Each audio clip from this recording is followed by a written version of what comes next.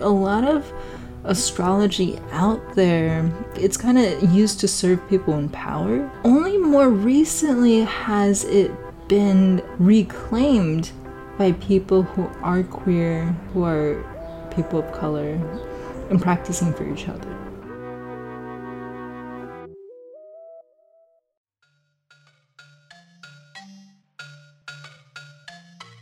Alice Sparkly Cat, who goes by the name Ace, is an astrologer and the author of the fascinating book Post-Colonial Astrology, Reading the Planets Through Capital, Power, and Labor.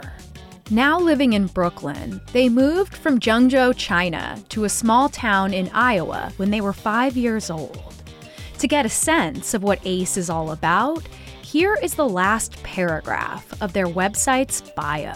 Quote, "Because astrology is so much about the audacity of believing in the wrong things, of spiritualizing with humor and magicking politically, it is a worthy antidote to the everyday gaslighting that race, gender, and class violence use to warp us psychically. My mission with astrology is this: to take back the language of the cosmos from capitalism and supremacy, and to use it for the creation of communities of care." For our episode, we will discuss these ideas and learn more about what astrology has done and the potential for what it can do if we are willing to break it down and rebuild again. Hi, Ace. Thanks so much for coming on and talking to us all about astrology. Yeah, thanks for having me. I'm really excited. I was listening to your previous episode about astrology too. It's really interesting. Yeah, I think that we're going to have a lot to talk about, for sure. And of course, I've been enjoying your book as well, and I've pulled some questions, and I think we can have a great conversation. So I would love to just start. Let's get to know you and how you first became interested in astrology, which is a huge question, but you take that any direction you'd like. Oh, sure, yeah. I started getting into it in like 2015, something like that. So, I think how a lot of people get into it. I was going through a lot of personal crisis. Yeah, I was talking to my roommate about this just now, actually, because I'm moving. So I was reflecting on all my previous moves. I was like, oh man, that was like a year I lived in. Like the room must have been cursed or something. I was in this abusive marriage. Like one of my roommates was just like not eating, drinking all the time. Another one got stabbed. I was like, what is going on with this room?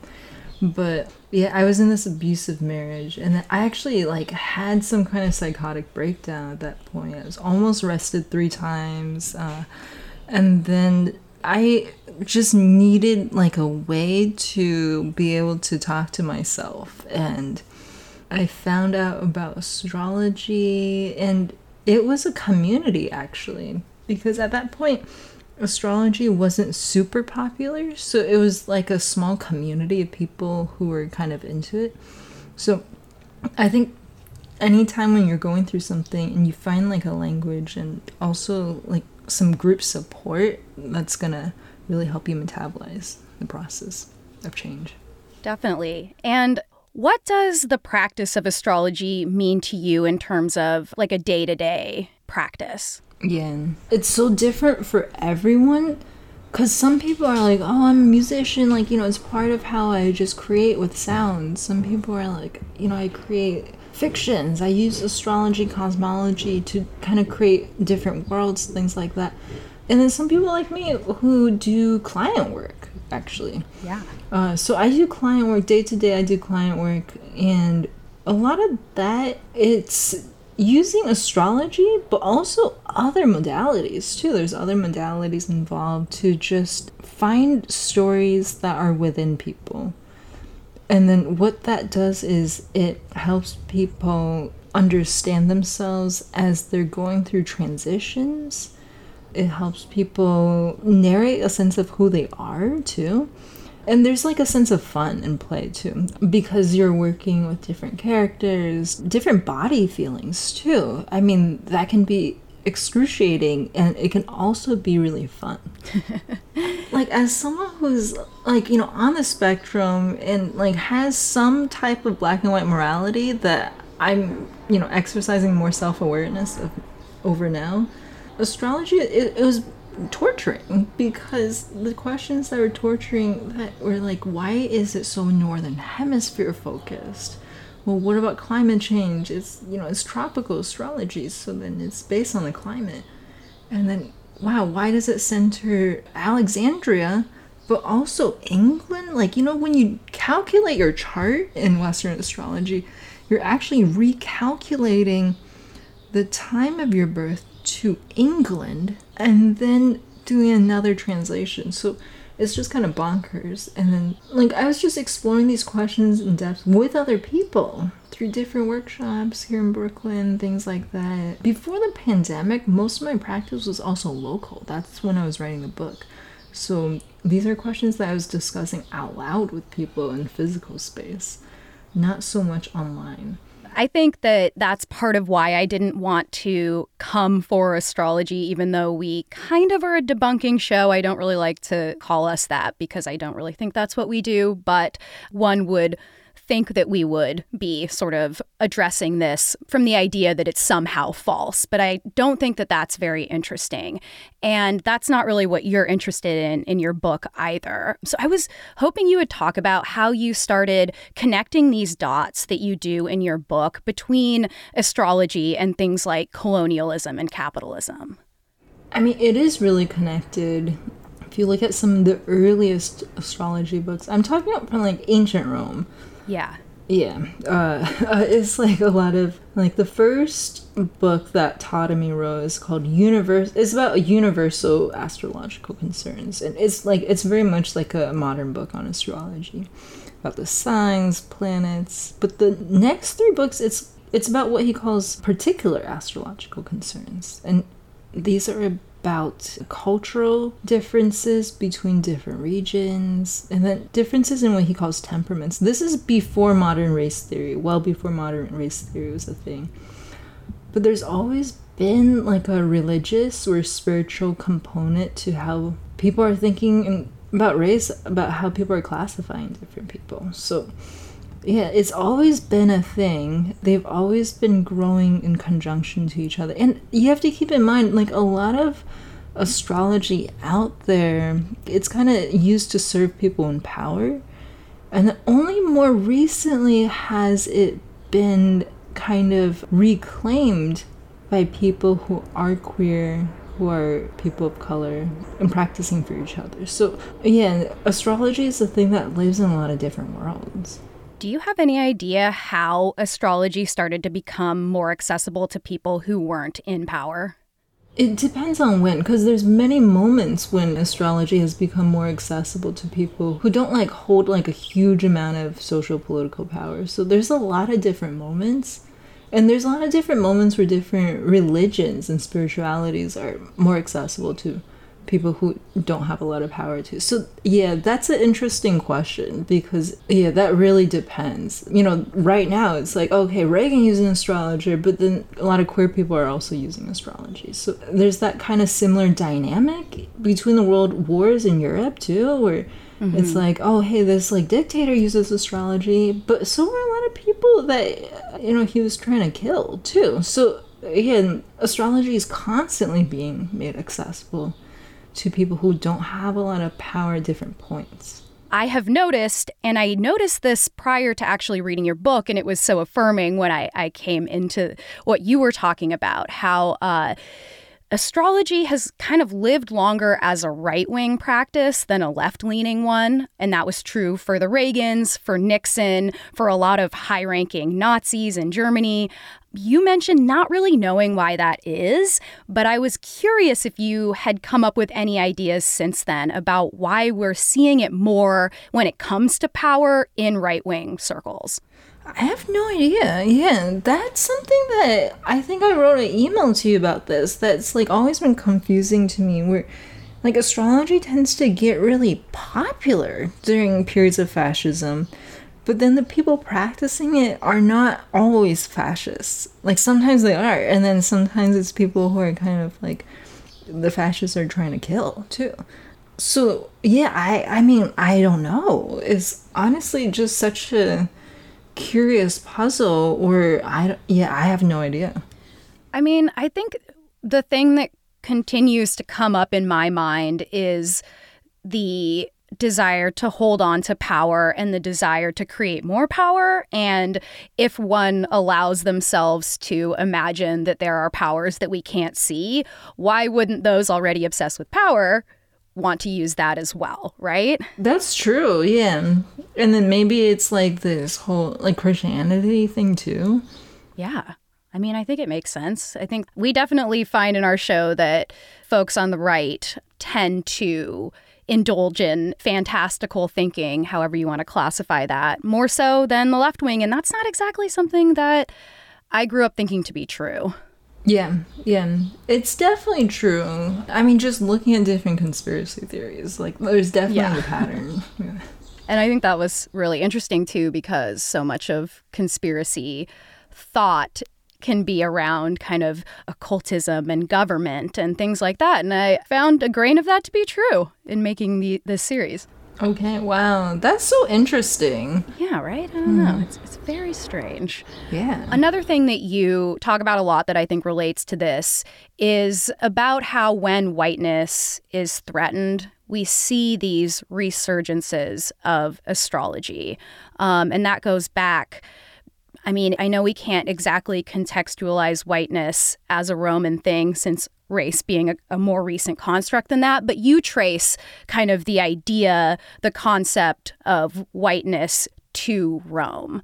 Would you be able to talk about that a little bit? Well, Romans were not white because, like, I mean, whiteness was invented, like, really more recently. Mm-hmm. But the thing is, like, with quote-unquote classical Western idealism, these folks trace their own lineage back to Rome, and that's an ahistorical process. And for example, like, Trump is really into neoclassical architecture, actually, this kind of thing.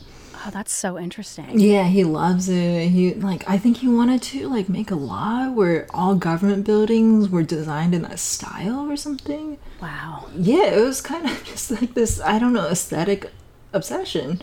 Roman astrology, it wasn't like this cultural monolith. It had, like, a lot of different theories involved. So, like, the ascendant, like the rising sign that we use now, and what we think of as this monolithic Roman astrology, that comes from Egypt.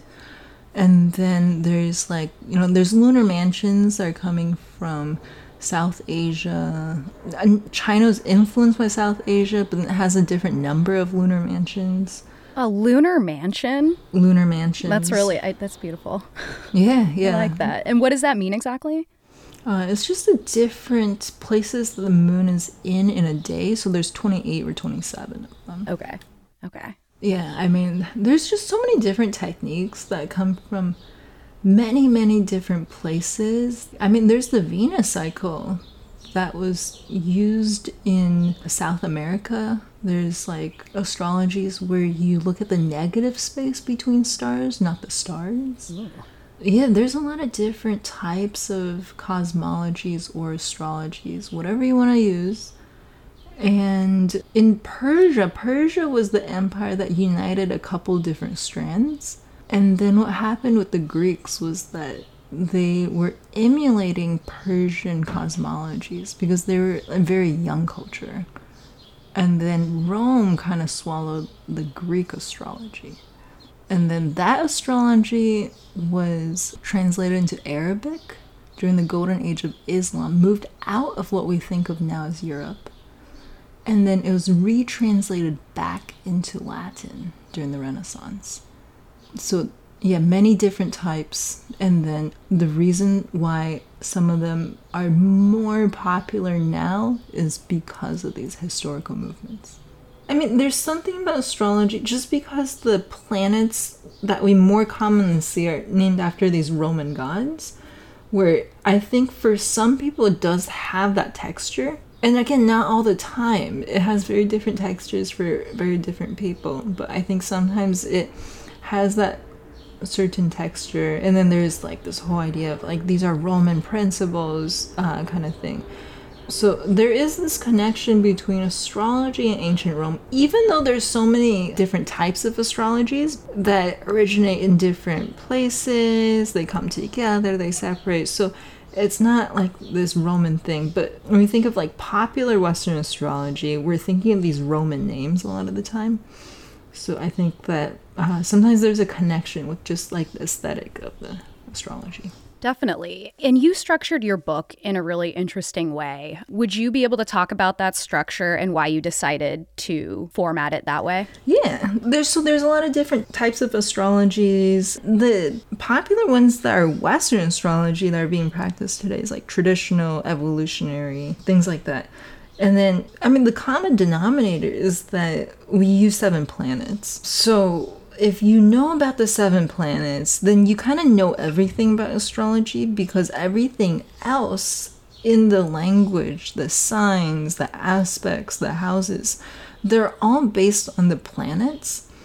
So the book goes through each planet, and then each planet is part of a dichotomy as well. The luminaries, which are the sun and moon, they're opposed to Saturn, and then Venus and Mars, and then Jupiter and Mercury. So then we're reading each planet.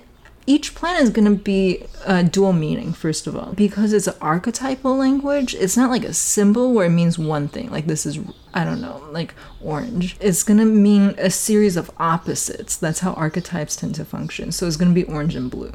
And then we're reading each planet as a dichotomy, as a dual thing in and of itself. But then they also have these contrasting relationships to the other planet that is opposite from itself. So the book is organized. We talk about the luminaries and the Saturn, and then together, and then Venus and Mars, and then together. The first one is about capital with the luminaries and Saturn. The second one is about power, and then with Mercury and Jupiter, we're talking about labor.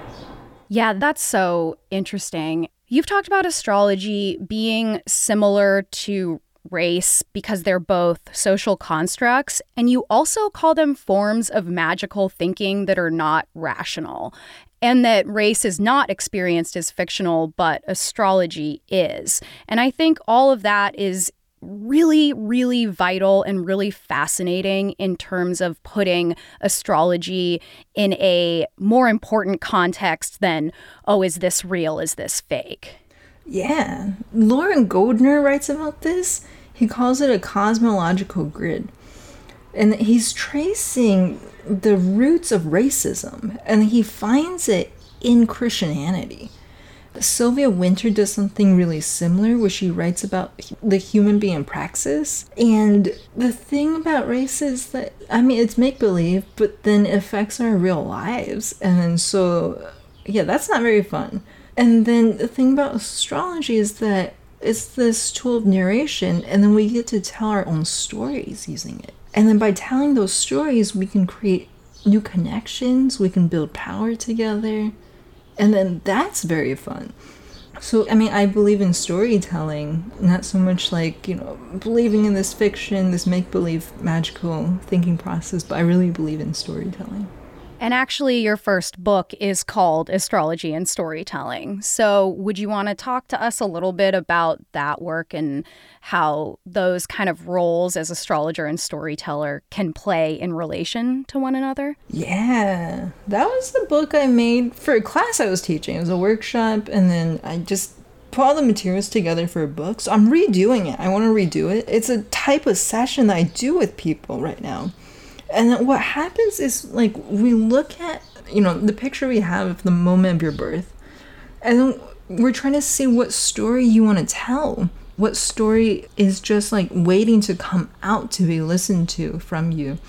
And the thing about working with the imagination is that you can physically process intense emotional experiences without actually having to relive like a moment of trauma. And that's a really powerful tool. It's kind of like, you know, like feel inside and kind of go, yeah, what kind of character is this Mars? What is it afraid of? What does it want? What doesn't it want? Yeah, what does it have to do with this more critical part of myself? It's kind of like internal family systems therapy almost, which, like, I'm not trained in that. I'm actually trained in like a different type of thing, but yeah, a lot of people know that, you're looking at yourself as a multitude that's guided by a self. And it's kind of like that kind of therapy, except for we're like going a little bit further. We're actually making like a really convoluted story too. It's a lot of fun. Yeah, it is fun. And it's kind of like you get to have parts of yourself in conversation with each other like characters would be. Yeah, totally. I really like that part of astrology. I think that also leads to something that you mentioned. You mentioned that these identity categories that we have today can kind of feel limiting, whether that's race, gender, sexuality. They just can sometimes get a little suffocating because they feel a little clinical. And you talk about how astrology gives us a lot more nuance in order to explore ourselves. Yeah, I think the categories, they feel limiting because they're created to limit. Yeah. Yeah, they definitely feel limiting. The thing about a chart is that it's the moment of your birth, but then the sky is always moving. So the chart's actually always changing in meaning. That's why we're so interested in like what story wants to be told right now, because that story will change too. Yeah, definitely. And how does that ability to see yourself as a changing story, have you seen that help your clients versus like a set fix? Because sometimes we think of astrology like, I am a Leo. This is who I am. These are my fixed traits versus a changing being based on the planets. Does that way of thinking about the self, have you found that to help people? Totally, yeah. I have clients who I've been seeing for years. I'm just impressed. Like, wow, totally transformed. So yeah, it does help people. And then I think like the kind of more fixed delineation is a whole other practice in astrology. There's client work. I don't delineate during client work. I'm never like, this is this, and then this is what it means. I'm always like, okay, there's this, and then what does it mean to you? Okay, it's connected to this. Can we talk about this aspect of your life? So it's a very different process. Delineation is like a writing practice for astrologers, or like an art making practice. Maybe it's done through images. So on my website, I have delineations, and that's just kind of like my own, like, oh, hey, here's this essay I wrote about a placement or something. It has like very little to do with client work. Like maybe it's informed by it because, you see a lot of different people and you notice different patterns. But what a placement means to each person is so different, and it's significant in different ways. So the delineation part, it's never really part of like a client session. It's kind of something that astrologers do for fun, maybe for our own egos or something. More after this. You ever notice how finding time and energy to do the most basic human necessity, eat literal food, has become just another exhausting task jammed into our increasingly inhuman schedules? Well, your spring can be a little more stress-free with Factor. Factor will provide you with delicious, never frozen, ready-to-eat gourmet meals that are chef-crafted, dietitian-approved, and ready to eat in just 2 minutes. Each week, you get to choose from a menu of 35 options to create your perfect breakfast, lunch, or dinner with absolutely no prepping, cooking, or cleaning up. And Factor makes sure you get exactly what you want. You can tailor deliveries to your schedule and customize how many meals you want each and every week, and you can pause anytime. So just head to factormeals.com/AmericanHysteria50 and use code AmericanHysteria50 to get 50% off your first box plus 20% off your next box. That's code AmericanHysteria50 at factormeals.com/AmericanHysteria50 to get 50% off your first box plus 20% off your next box while your subscription is active. Check out Factor today. The future is a hefty responsibility and not one that we take lightly. But then taking things lightly has never been what Hefty is about. That's why we've created the Hefty Renew program that turns hard-to-recycle plastics into valuable resources like park benches and building materials. To participate, simply fill up an orange Hefty Renew bag with accepted items, tie it up, and drop it in with your regular recycling. That's it. It's that easy. It's time to rethink recycling with Renew. Particular valued resources may vary by geography. More info available at heftyrenew.com. Would you be okay with describing a little bit of what your sessions are like with your clients? I assume they're all different, but maybe if there's a structure you go in with. Well, they are different, and then it's really according to what people need. I have an intake form, so you kind of tell me beforehand what you would like to spend time on, too. So I've had time with clients where we're like, we just talk about kind of like one recent rupture in their life. Like, hey, we're processing this really recent life event. Sometimes it's a little bit broader than that, and then we're kind of just feeling around in different places. It's usually a mix of the two. That's kind of like a initial session with me, or a follow-up. That's kind of like that type of session. And then I have the storytelling session, which is a different type of session. And then in that, we're going through your chart, and then I'm trying to maybe ask you questions. We have a starting point, and we get really curious about, like, why does this character only wear gray and then can only communicate with this other character? And then we're feeling into the importance of that. So it's two different types of sessions I offer. One is kind of like, I guess we're narrating with your real life, and then one is we're intentionally storytelling. Something I think about a lot is that no matter how far we try to run from it into rationality and science and things like that, which are obviously so valuable, I think we're hardwired to need some kind of folk magic. And I think astrology can do that for us in a way that is pretty safe. Yeah. I mean, maybe not astrology. Like, astrology isn't providing that safety, but I think people do, because some of us care about each other.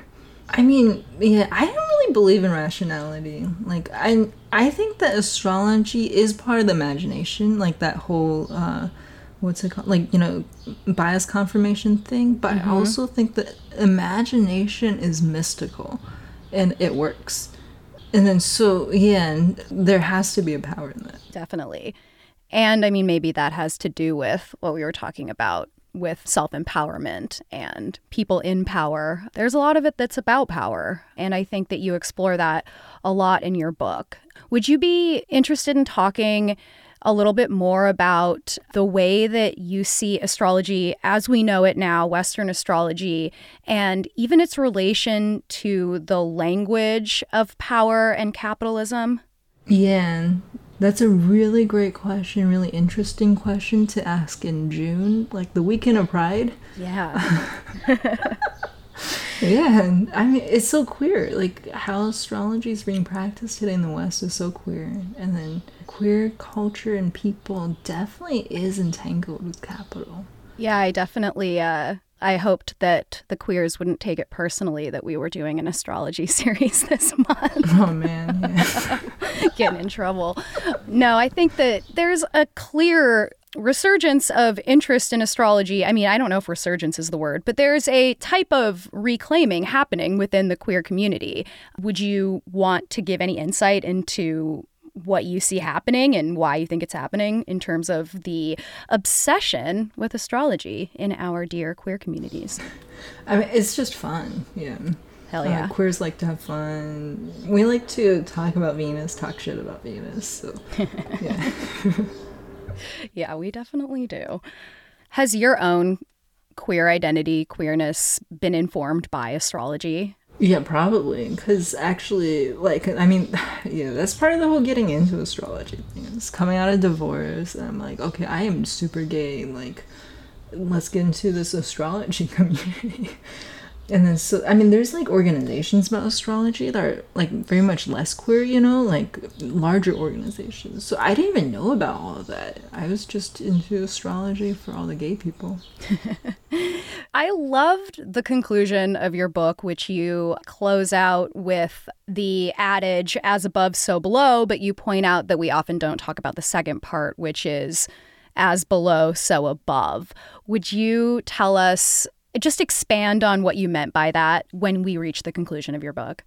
Oh, totally, yeah. And in some sense, the as above, so below is like, from the top, it influences the bottom. However you want to make up those terms. But the bottom also influences the top. And that's what Foucault talks about. This is also just kind of how power is created, too. Bottoms have a lot of power. That's a nice pride sentiment. Thank you.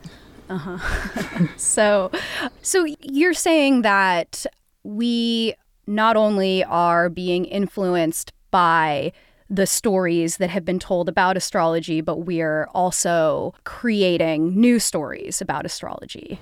Yeah. Yeah. How do you think we should be revising this story we tell about astrology? I think just in the most fun way possible. Because there's something about like having fun that just takes you to the future. It makes you keep living. I feel like most of our deities, our ancestors, just had like so much fun creating these deities. Something I read about, but we didn't really talk about in our episodes, was kind of the evolution of Western astrology from a predictive, something that attempts to fortune tell or see the future, to something that is identity focused, which kind of followed history as we became more focused on understanding the self. And I know that speaking of Western culture, we have kind of Carl Jung coming in with his archetypes, starting to put out these different ideas of sun signs, and then there was Alan Leo as well in England, who were recreating astrology into an exploration of the self. Do you have anything to add to that? I just think that that's like a really interesting change that says a lot about where we are and where we were in culture. Yeah, Alan Leo's one of the great grandfathers of modern astrology. We've been talking about traditional so far, and then he's one of the great grandfathers of modern astrology. Same with Dane Rudar. And then they have kind of different things they draw from. Alan Leo is really into India, and then Dane Rudar was really into China and Japan. And then there's Carl Jung. He was an astrologer. BTS, who reinterprets Carl Jung's work into the contemporary age. Yeah, the thing about kind of, what's it called, like person-centered astrology or psychological astrology. That's another type of astrology. Like Liz Green is a psychological astrologer. During Buddha's time, astrology was becoming more individual. And Buddha was against this because he didn't want to give the individual more importance than necessary. So, yeah, it's happened many times. It's not actually that new. And then there is always like a future making aspect to astrology. And I think that's kind of the prediction part, because it's a storytelling language. Stories are here to create prophecy. They're here to create a sense of future. I mean, we use it to just metabolize emotions, but part of that vision is for the empowerment of the client, but it's also with the whole idea that like you're trying to imagine different future in how Angela Davis intended the term too. I can't remember the exact words, but she's always saying like you have to imagine that there's a different world that's possible. And when we talk about the future, we also talk about the past in a way, right? And you've talked about studying trauma-focused work. How do you think astrology can help people through trauma? Maybe not directly, but how have you found it to be helpful? Well, healing from trauma, that's a really huge thing that has many layers. Like to heal from trauma, trauma hurts you on a variety of levels. It hurts you socially, it hurts you financially, it hurts your health. So astrology, it can be a part of this creativity, which can move people out of maybe collapsed states and into more active states. But the healing trauma, it has to happen on a financial layer. It has to happen on a physical layer. It has to happen on a social layer. So it has to happen collectively. I think there's not too much that a single practice or a single relationship can do, even though there's a lot that it can do that always kind of surprises me. But yeah, it has to happen on many layers too. So how do we hold astrology accountable while making it our own? Yeah, and I mean, that's a really good question. It's kind of just asking how do we hold each other accountable while making our relationships our own. And I guess there's different answers to that. And there's the different things that get in the way, too. But I think that's a question I ask myself every day. What do you think about it today? Okay. Today? Well, I mean, today I was with a client. And then part of that time together, I mean, I never share anything about clients, but part of that time together, it was really cool. Like, yeah. Mm-hmm. So that's why I'm so into the fun. It's like, hey, we're processing some things and having some fun. So that's what it means to me today. That's good. I love that. And I think, fun, right? Do we get much fun in our spirituality in the West? I don't really think so. So I think that it's pretty vital to have a little bit more fun when we're talking about things unseen. Totally, yeah. Because, I mean, for queer spirituality, it has to be fun. It's gotta be. Mm-hmm. I'm interested to hear about your interest in astrology. I feel like it's something I'm more and more curious about because you've obviously done so much research into it. Yeah. Thank you for asking. So, I mean, really, I've just always had a passing interest in astrology because, as you mentioned, it's a lot of fun. I'm a Leo, so we like to know about ourselves and talk about ourselves and find out new things about ourselves. I think that really, I didn't know any of this stuff, but for each series we do, it's like a ton of research. So I just read some books. The Fated Sky was a really good book that was really, really enlightening. Also by, I think, an astrologer, but really history focused. So yeah, I think now I love anything that helps me trace history. And I think that's kind of what it does for you, right? It's like, as I mentioned, it's like, okay, so for a while, Western astrology was really focused on things like treasure hunting, like what was happening, right? Like in that time, astrology meant this because that's what we were obsessed with at that time, right? So like when we get this personality-based astrology, we can kind of trace that to the Industrial Revolution and fashion even, and the ways that we started to become obsessed with understanding ourselves and, how that is an expression of capitalism as well, right? So I think that's where I'm at right now. And it's been really amazing to learn. And of course, really surprising with all these Nazi astrologers and, Nancy Reagan and all of the above. So yeah, I guess that, that would be where I'm coming from. And I think that you're kind of coming from something a little bit similar to that. Yeah, totally. Wow. Yeah. Yeah, the comparison to fashion is really interesting. Yeah. There's a right-wing astrologer who's pretty big right now. Is he an American? He seems like an American. I'm not sure. Weird. What's his... Do you know anything about him? Like, what's he doing? What kind of fashion shit is he up to? I don't know, because I'm not that engaged with his stuff. It looks like he's a racer and also entrepreneur and DJ as well. Oh, triple threat.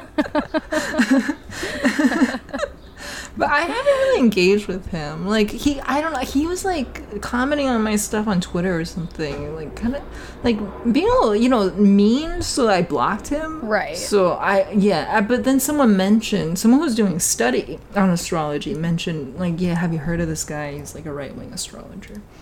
Weird. Well, I guess they are still around then. Yeah. Perhaps in this resurgence of white supremacy, we might find more fascist astrologers. I hope not, but I think we might. So how do we combat that within our own communities? Like, how do you think we use astrology as a political tool and as a personal tool? I mean, just by supporting uplifting people, people that the eugenicists are trying to erase, just by supporting people. Definitely. And you see communities form around this a lot. And maybe that's something that we should continue to think about when people express their annoyances at astrology, is that I think most people don't consider it important because it's some sort of irrefutable truth. It's important because of the byproducts. Right? Oh, totally. The ways that we can connect. Yeah, definitely. I think so. Well, thank you so much for talking to me today. It's been so cool to actually talk to someone who values this work the way that you do. No, thank you. Thanks for creating this space and talking with me, asking, so many great questions. Just doing so much research, too. Yeah, same to you. This was American Hysteria. Make sure you pick up Post-Colonial Astrology, Reading the Planets Through Capital, Power, and Labor by Alice Sparkly Cat. You can follow them on both Twitter and Instagram at Alice Sparkly Cat, and that's cat with a K. If you're looking for more of our show, you can head to patreon.com/American Hysteria to get access to Hysteria Home Companion, where producer Miranda and I discuss all kinds of different things that have to do with the topic, including stories and thoughts from the cutting room floor. You can also get access to my other podcast, Walk With Me, where I go on walks and talk about things a little more personally than I do on the show. We also have been going geocaching lately while I get stung all over my body, including my face, with nettles. That's patreon.com/American Hysteria. You can follow us on social media at American Hysteria Podcast on Instagram and at Amer Hysteria on Twitter. This episode has sound by Clear Como Studios and was produced by Miranda Zickler and hosted by me, Chelsea Weber-Smith. So thanks, as always, for listening, and we will be back soon with brand new topics for you. Have a great week.